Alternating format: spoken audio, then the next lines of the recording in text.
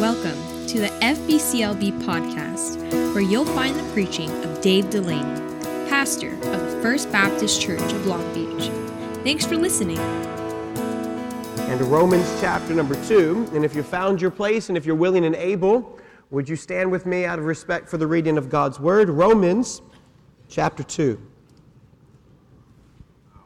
I'll take our time together this morning. I want to look at one verse, verse number 4. Romans chapter 2, and then verse number 4. And Paul is writing this to those that are at Rome. He's already given us chapter number 1, where we saw what it looks like to turn and run from the Creator, and how we spiral down into atheism, paganism from there, elevating ourselves to be God as opposed to going after God. Now in chapter number 2, he's addressing his attention to those that would have some measure of morality or civility about themselves, who would think, that's right, Paul, all those really, really awful people who do really awful things, you tell them how bad they are. Because I don't do bad stuff like they do, so I'm okay. In chapter 2, Paul is dealing with that mentality or that mindset. We saw the first part of this chapter already. We saw it last week. But this morning we're in verse number 4. I want to take this just singular verse to kind of open it up for what it means for us today. Let's talk about this idea. Is God good? Very good, all the time. Amen.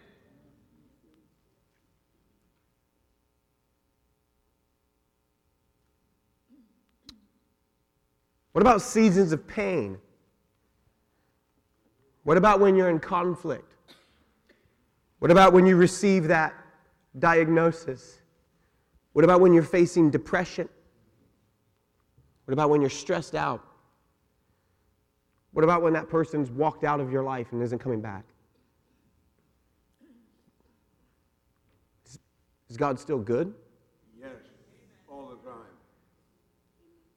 Look at Romans chapter 4, or Romans chapter 2, verse number 4.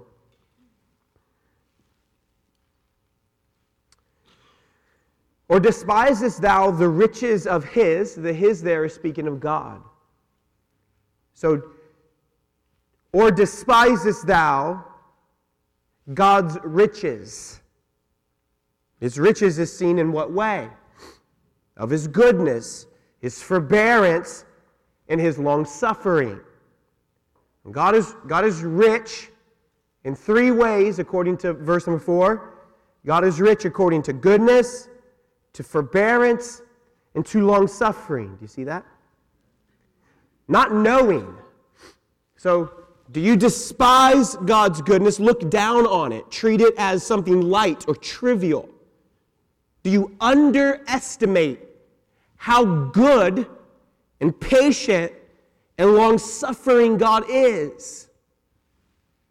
Not knowing that the goodness of God leadeth thee to repentance. The word goodness here could be perhaps better explained with our word as kindness.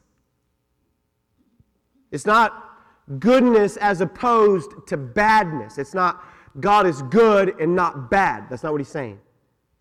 He's saying the goodness of God in the sense that God is kind, or that God is generous, or that God is benevolent, that God is merciful. The goodness of God, the mercy, the generous, the graciousness, the benevolence, the kindness of God, it leads you to repentance. This is what we mean when we say things like, God is good. We mean God's nature is kind. God's nature is merciful. God's nature is patient.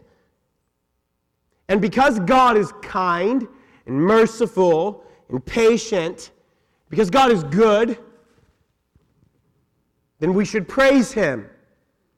And we should honor Him. And we should worship Him. In fact, you'll find this idea all throughout the Bible. It's Psalms 34. Oh, taste and see that the Lord is good, and blessed is the man that trusts in him.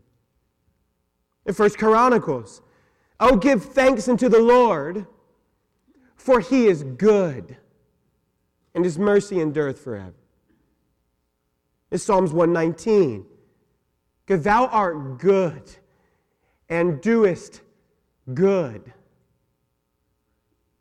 In Psalms 27, I would have lost heart unless I had believed that I would see the goodness of God in the land of the living.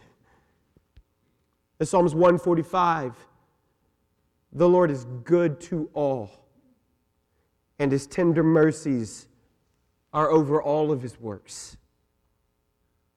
God is good. You do something for me? Look at the person next to you and say, hey, God's good.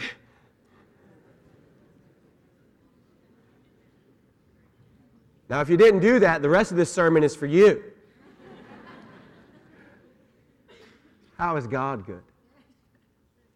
What way is God good? Why is it important to be reminded of God's goodness? We'll talk about these ideas this morning. Our Heavenly Father, we thank you for your day, for this day. We thank you for your word.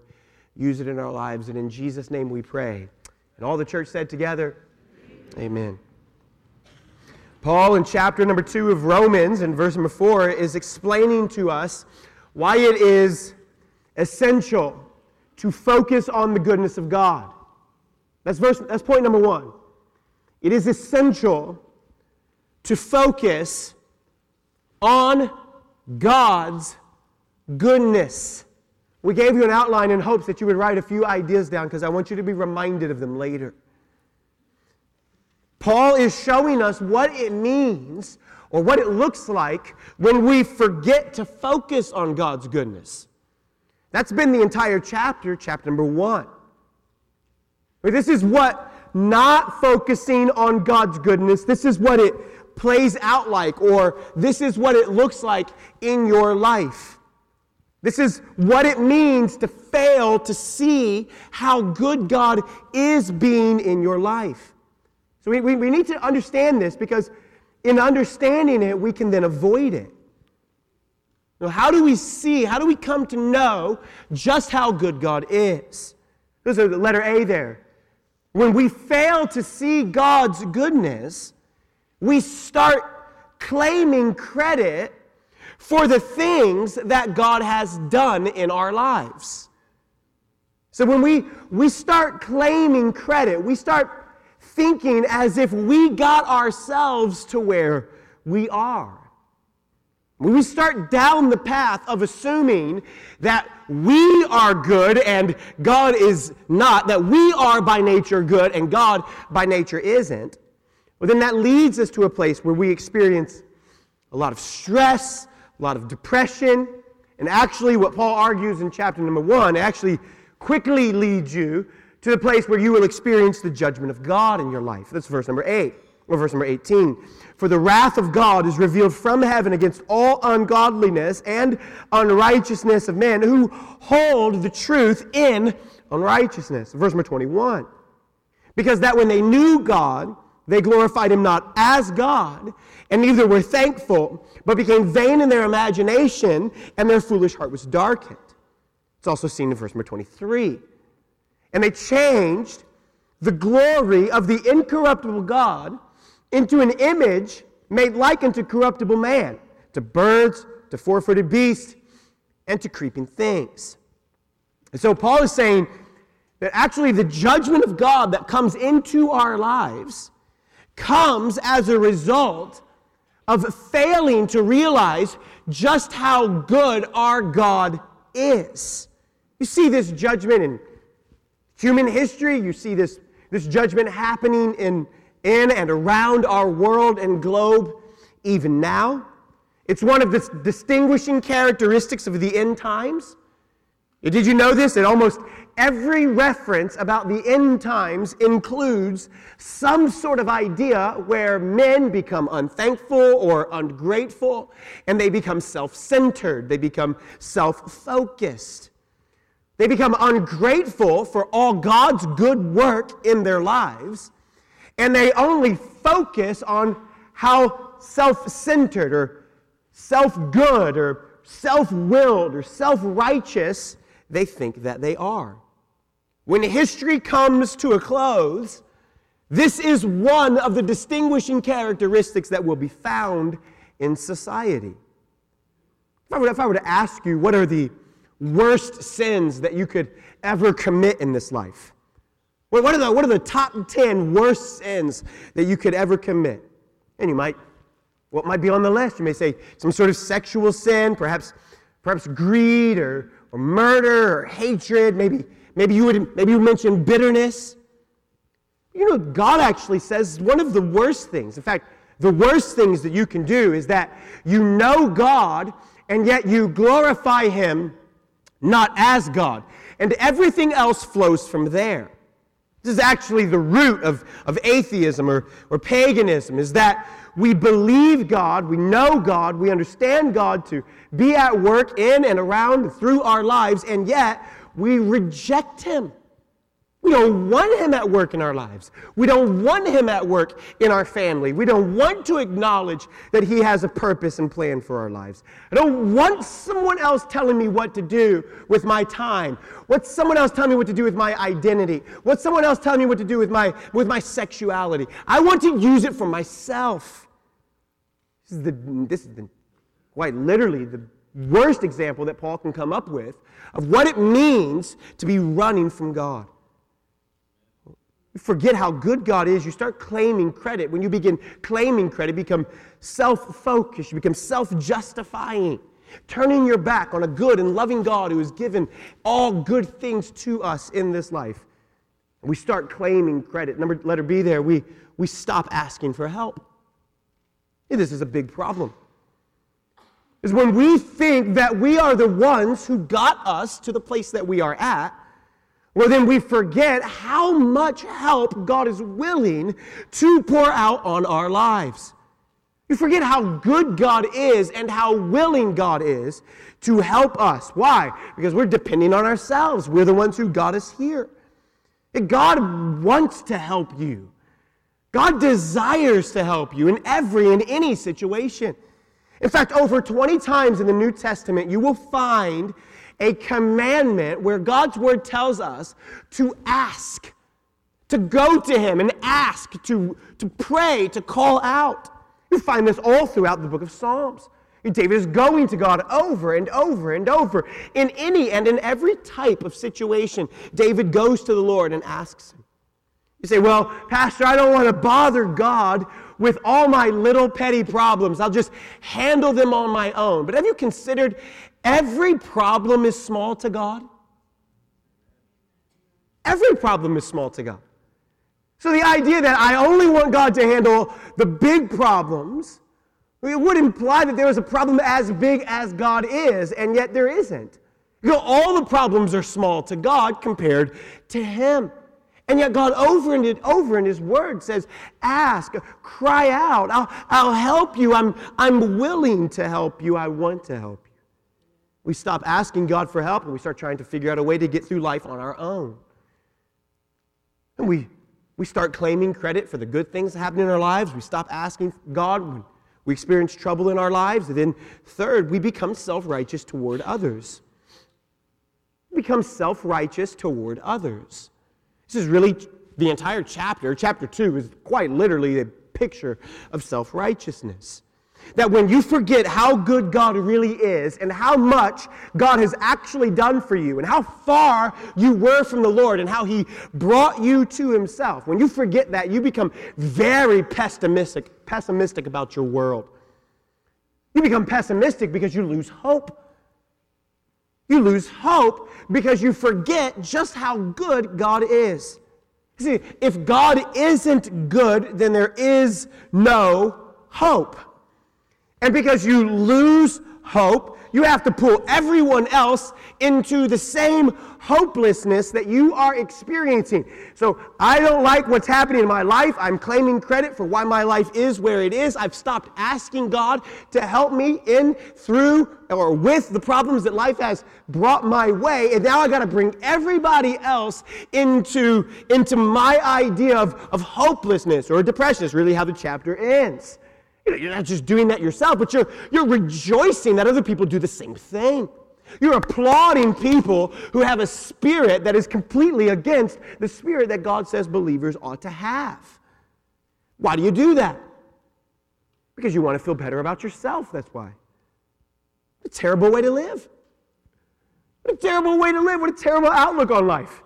We can find any good thing that's happening, we can only get together and rejoice about the bad things that are happening and how we're also happy to partake in them.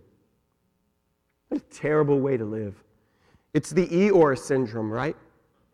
Remember Winnie the Pooh in Eeyore? Oh, such a bad day. Life is so miserable. Right? It's essential, Paul says, that we do not despise God's goodness. It's essential that you do not think lightly about how good God has been to you. It is essential that you do not underestimate the true value of God's goodness in your life. Mercy despised is the severest of all the sins, Paul says. It's essential then. It's essential for you and for me. In good times and bad times, in dark days and sunshine, it is essential to focus on God's goodness, because not doing so pulls us into a never-ending circle of hopelessness. And not just that, but number two, there's the endurance of God's goodness. He uses two words really to describe the riches of his goodness.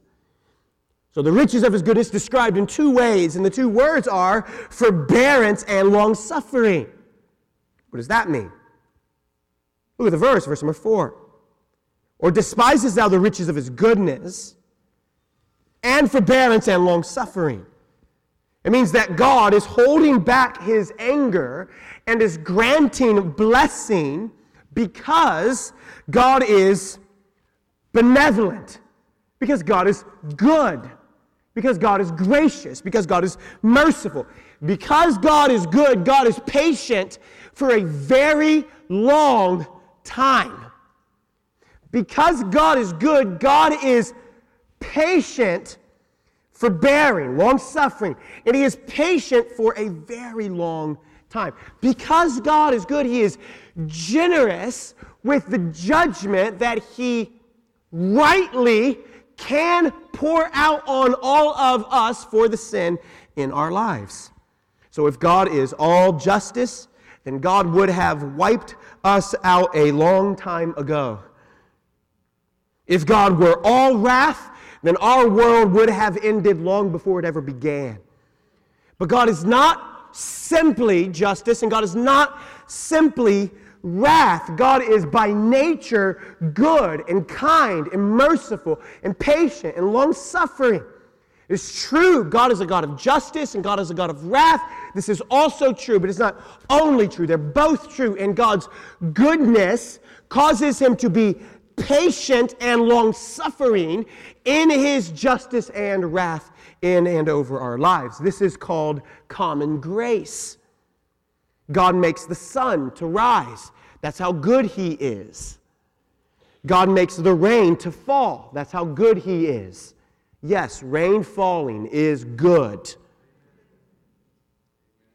The Bible says that it rains on the just and the unjust. God does good things. He lets the sun come up for those who are good and righteous and trying to live righteously, but he also makes the sun come up for those who are in full rebellion against him.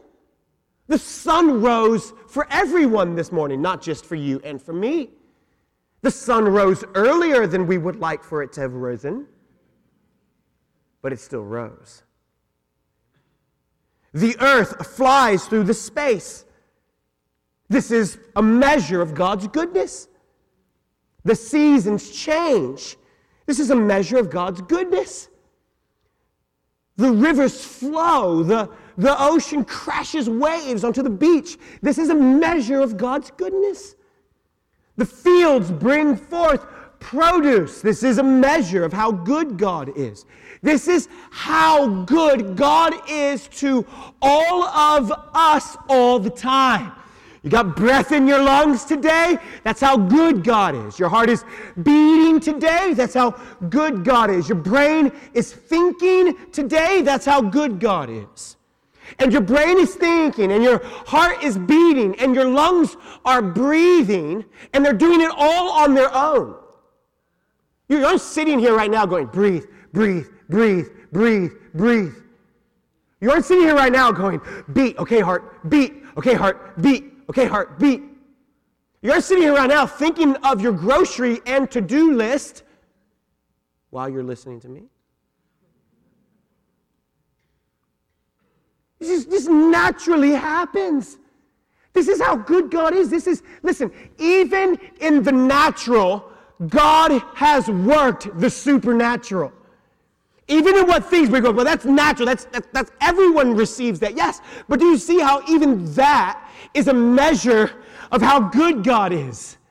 Because your heart does not have to beat, and your lungs do not have to breathe, and your brain does not have to think, and the sun did not have to rise, and it does not have to set, and yet it will, and yet it does. Why? Because God is good to us in this way. That's why. And God is good to us in 1,000 ways like that every day. God is good to us 10,000 ways every day that way. So do you think lightly of His goodness?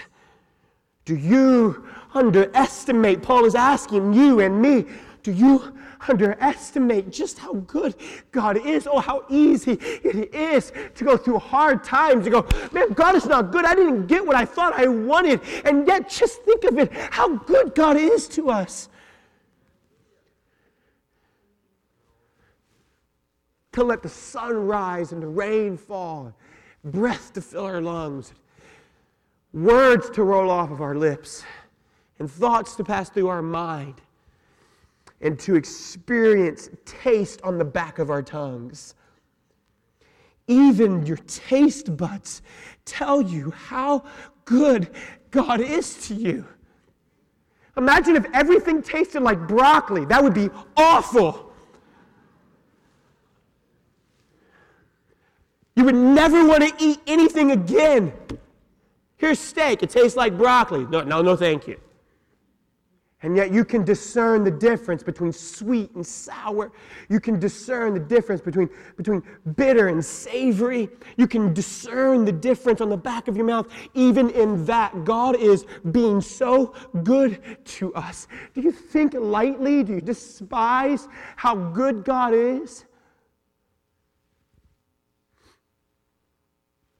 How good then is God? And God is good in these ways. That God is good and that He gives us eternal life the moment that we believe in Jesus Christ. In John chapter 6, verse number 47, that whosoever believes on Him, believes on Jesus, has everlasting life. 1 John chapter 5, verse number 12. He adds this, and he who has the Son has life. Eternal life is not something that's just simply reserved for heaven. Eternal life is what you and I experience even right now while we are on this earth. God gives joy, and God gives life, and God gives joy and life. He says abundantly. It's like it's over and over and over again. The psalmist David would say it's like your cup being filled up and then running over, spilling over is the eternal life and joy that God gives to you and to me. God is good in that He gives purpose. Number 2, God is good in that He gives purpose during the worst tragedies of life. Romans chapter 8, verse number 28 reminds us that all things work together for good to them that love God and to them who are called according to His purpose. It's an easy verse to believe when your medical diagnosis is clear.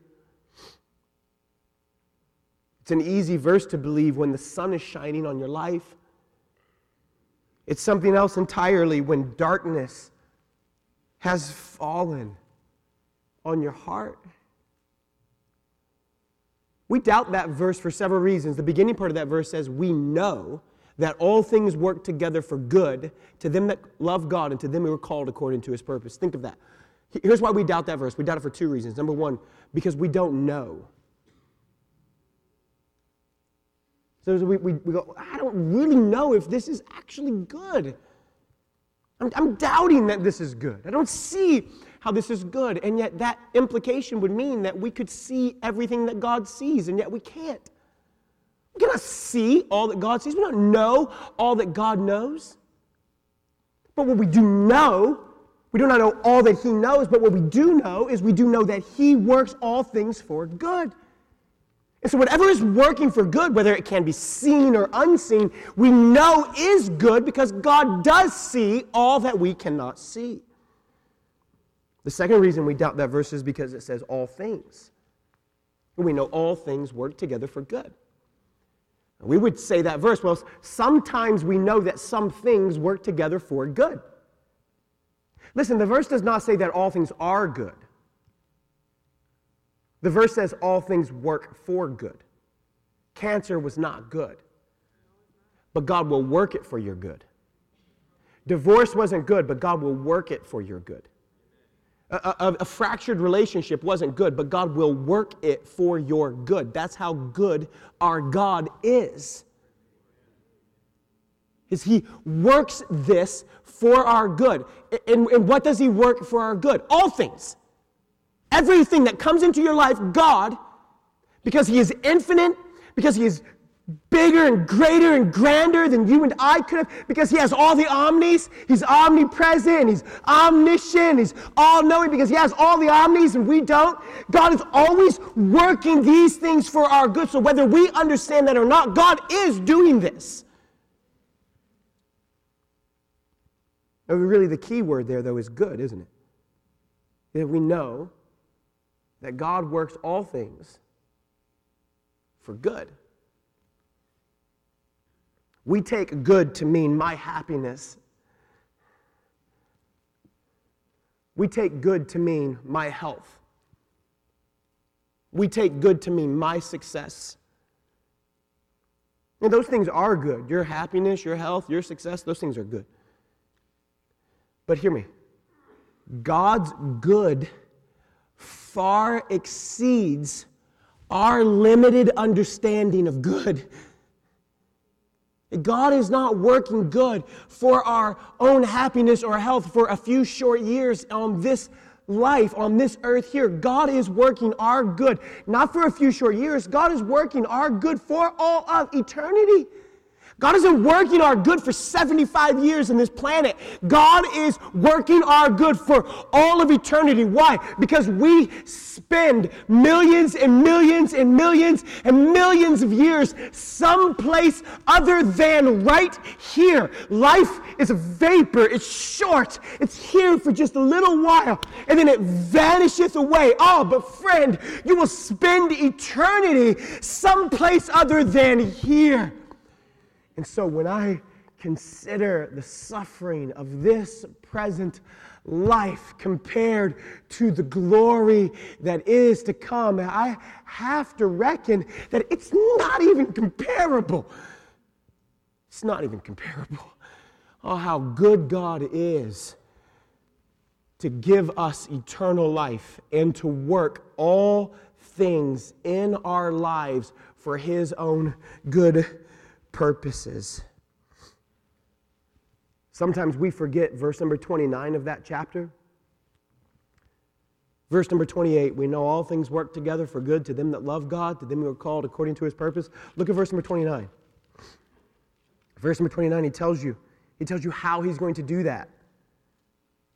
Watch this. For whom he did foreknow, he did predestinate. And here's how he's going to do it. Here's how he is working everything for good. Look, to be conformed to the image of his Son. Do you see that? Do you see that? I want you to look at it. Look at the verse. It's just 2 pages over. Just look at the verse. Romans 8, verse 29. Okay, verse 28 is the one that we all know. Verse 29 is the one we forget. How is he going to do this? He's doing this for whom he did foreknow, he did predestinate. And here's how he's working everything for good in you. Here's how he's taking all things in your life and he's working good. Here's how.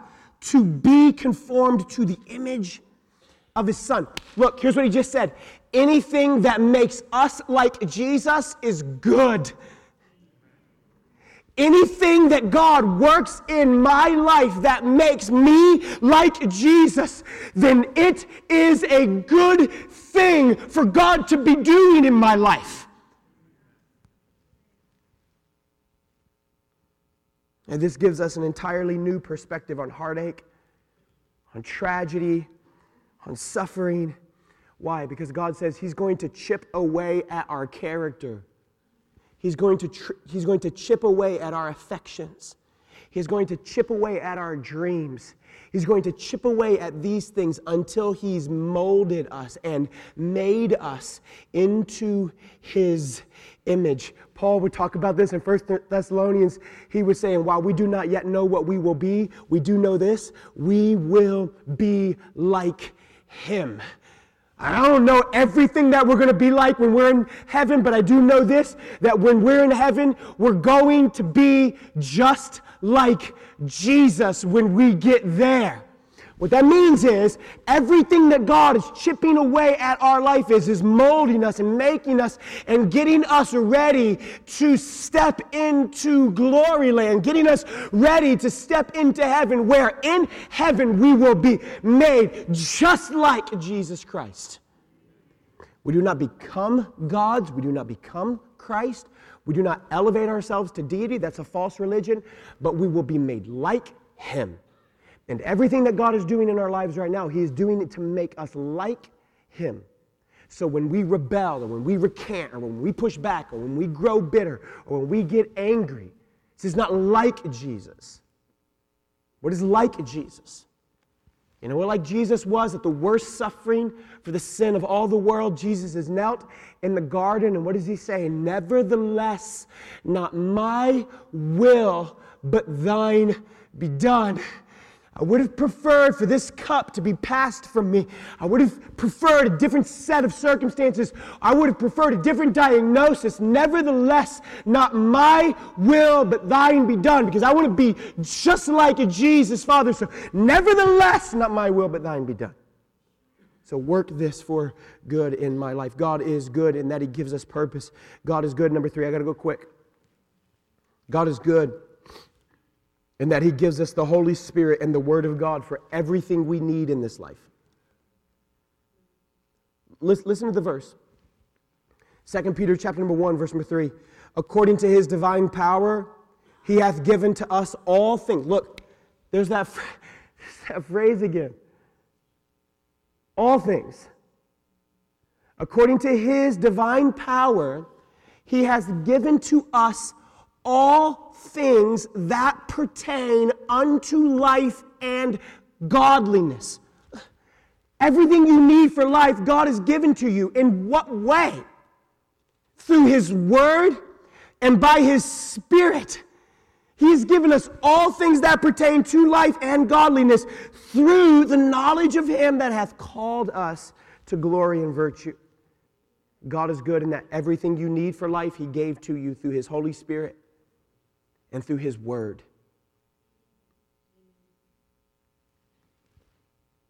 God is good in that he gives us whatever we need so that we can be content with whatever our circumstances. I'm thinking specifically of verses like Philippians chapter 4, verse number 19, which speaks to how God supplies all of our needs in Christ Jesus. I'm thinking about James chapter number 1, verse number 17. It tells us that every good gift and every perfect gift, it cometh down from the Father of lights, with whom there is no variableness, neither shadow of turning. God is giving good things to his children all the time. God is good. Last one. God is good in that he gives us a hope for the future. Jeremiah chapter 29, verse number 11. For I know, this is God speaking, for I know the thoughts that I think toward you, saith the Lord, thoughts of peace and not of evil, to give you an expected end. I know the thoughts I think towards you, and those thoughts, God says, those are good thoughts. You want to know what God is thinking about you right now? He's thinking really good thoughts about you right now. That's how loving and good and generous and kind and merciful our God is. And God is good in those ways. God is good in this way. Last one. The extent. Okay, look at the verse. Because I wish the verse stopped right there, don't you? Like, okay, that's enough. That's good. I like that. Let's just think about how good God is. But look, the verse tells you why. To what end? What is the reason why God is being so kind to us? What is the reason why God is being so good to us? Look at the verse. Verse number 4 of chapter 2. Not knowing that the goodness of God leadeth thee to repentance. Do you see that? Okay. Why is God in these ways? And I came up with, what I have on your paper, 5 things. We could come up with 15, right? We could come up with all kinds of other ways that God is good to us. Why is God good to me in this way? This is Paul's trying to get under just the experience of goodness. He's getting under it, and he's saying, but think about it. Think about it, friend. Think about it, Christian. Think about it, non-Christian. Think about it, church member. Think about it, choir member. Think about it, deacon. Think about it, pastor. Think about it, Sunday school teacher, connection group leader. Think about it. Why? Why is God being good to you in these ways? Knowing not that the goodness of God leads you to just be happy for the rest of your life and just never have any problems. And just believe. And if you believe, you achieve. Is that why he's being good to you? No. Knowing not that the goodness of God leads you to your comfort zone, to retirement, to be a millionaire. Is that what it says? If your Bible says that, you got the wrong one. No. Do you not, he's saying, knowing not, do you not understand that God is being good to you in this way? Why? Because he's pulling you. He's leading you. He's bringing you to what? To repentance. What? No. He's leading us. Repentance is a really big, it's an old Christian word. It literally means to turn from your sin. So God's goodness is leading us to turn from our sin. But to turn where? To turn from our sin toward Him. So not knowing that God's goodness is pulling you, it's leading you to turn from your sin and that you might follow Him. Remember the very beginning we said, it's essential to know God's being good. It's essential to know God is good. It's essential to know God works good, because when you don't, then what you start to think is that you got yourself where you are and you don't really need God. And you don't need a master, you don't need a boss, you don't need a God, you're your own. No, so do you not understand that God's goodness is leading you to repent, to turn from what? From the idea of thinking that you don't need Him. God's goodness is leading you to realize just how good He is and just how much we need Him in our lives. You not realize that God's goodness is leading you to repent? Why repent? Because God is a God of justice and wrath. Why repent of our sin? Why repent of our sin? Because if all God is a God who has a tray of cookies, then why do I ever need to repent of my sin? If all God ever does is give me things I want, and he never judges sin, he never pours wrath out, judgment never comes, then why do I need to repent? You see how this is working in Romans 1? Why? Because here's this, people have two ideas of God, generally speaking. They think God is either walking around with a tray of cookies, only giving out good things and never pointing out the flaws, the errors, the mistakes, or the sin in our lives. Or people think that God is walking around with a clipboard and he's only waiting for us to mess up. And as soon as we mess up, he's taking note. Oh, you messed up? Here's a lightning bolt and here's leprosy and I'm going to get you, right? People have this idea that God is either walking around with a tray of cookies or a clipboard. And that he is one or the other. Listen, he's both. And God is doing good things. I really like cookies, don't you? And God is doing good things in your life. But why is he doing that? Here's why. Because God is a God who does judge sin. And those who have turned from him, I don't want you to be my God. I don't want you to be my master. I don't want you to tell me how to live. I don't want you to tell me how to use my identity. I don't want you to tell me how to use my sexuality. I don't want you as my God. Then they are running from him. And God's goodness is saying, no, you don't want to run from him. You don't want to flee from him. You don't want to be your own God. Why? Because the wrath of God pours out on anyone who rejects him. That's why. So don't run from me, is what he's saying. He said, don't run from me. Look what I'm doing for you. Look how I love you. Look how patient I am with you. Do not run from this. No. Instead, run to him. That's what he's saying. You don't have to run from God. You can run to him. This is it. Watch. Jesus tells a story of two sons in their father's house. And one son goes to his father and says, give me everything that I have coming to me. I want my inheritance. I don't like you. I think your way of living is crazy.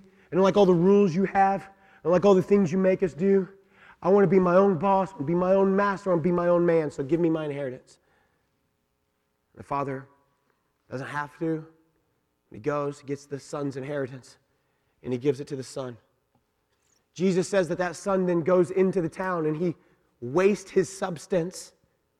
He wastes the inheritance on what Jesus calls riotous living, which is a way to say he just partied it up.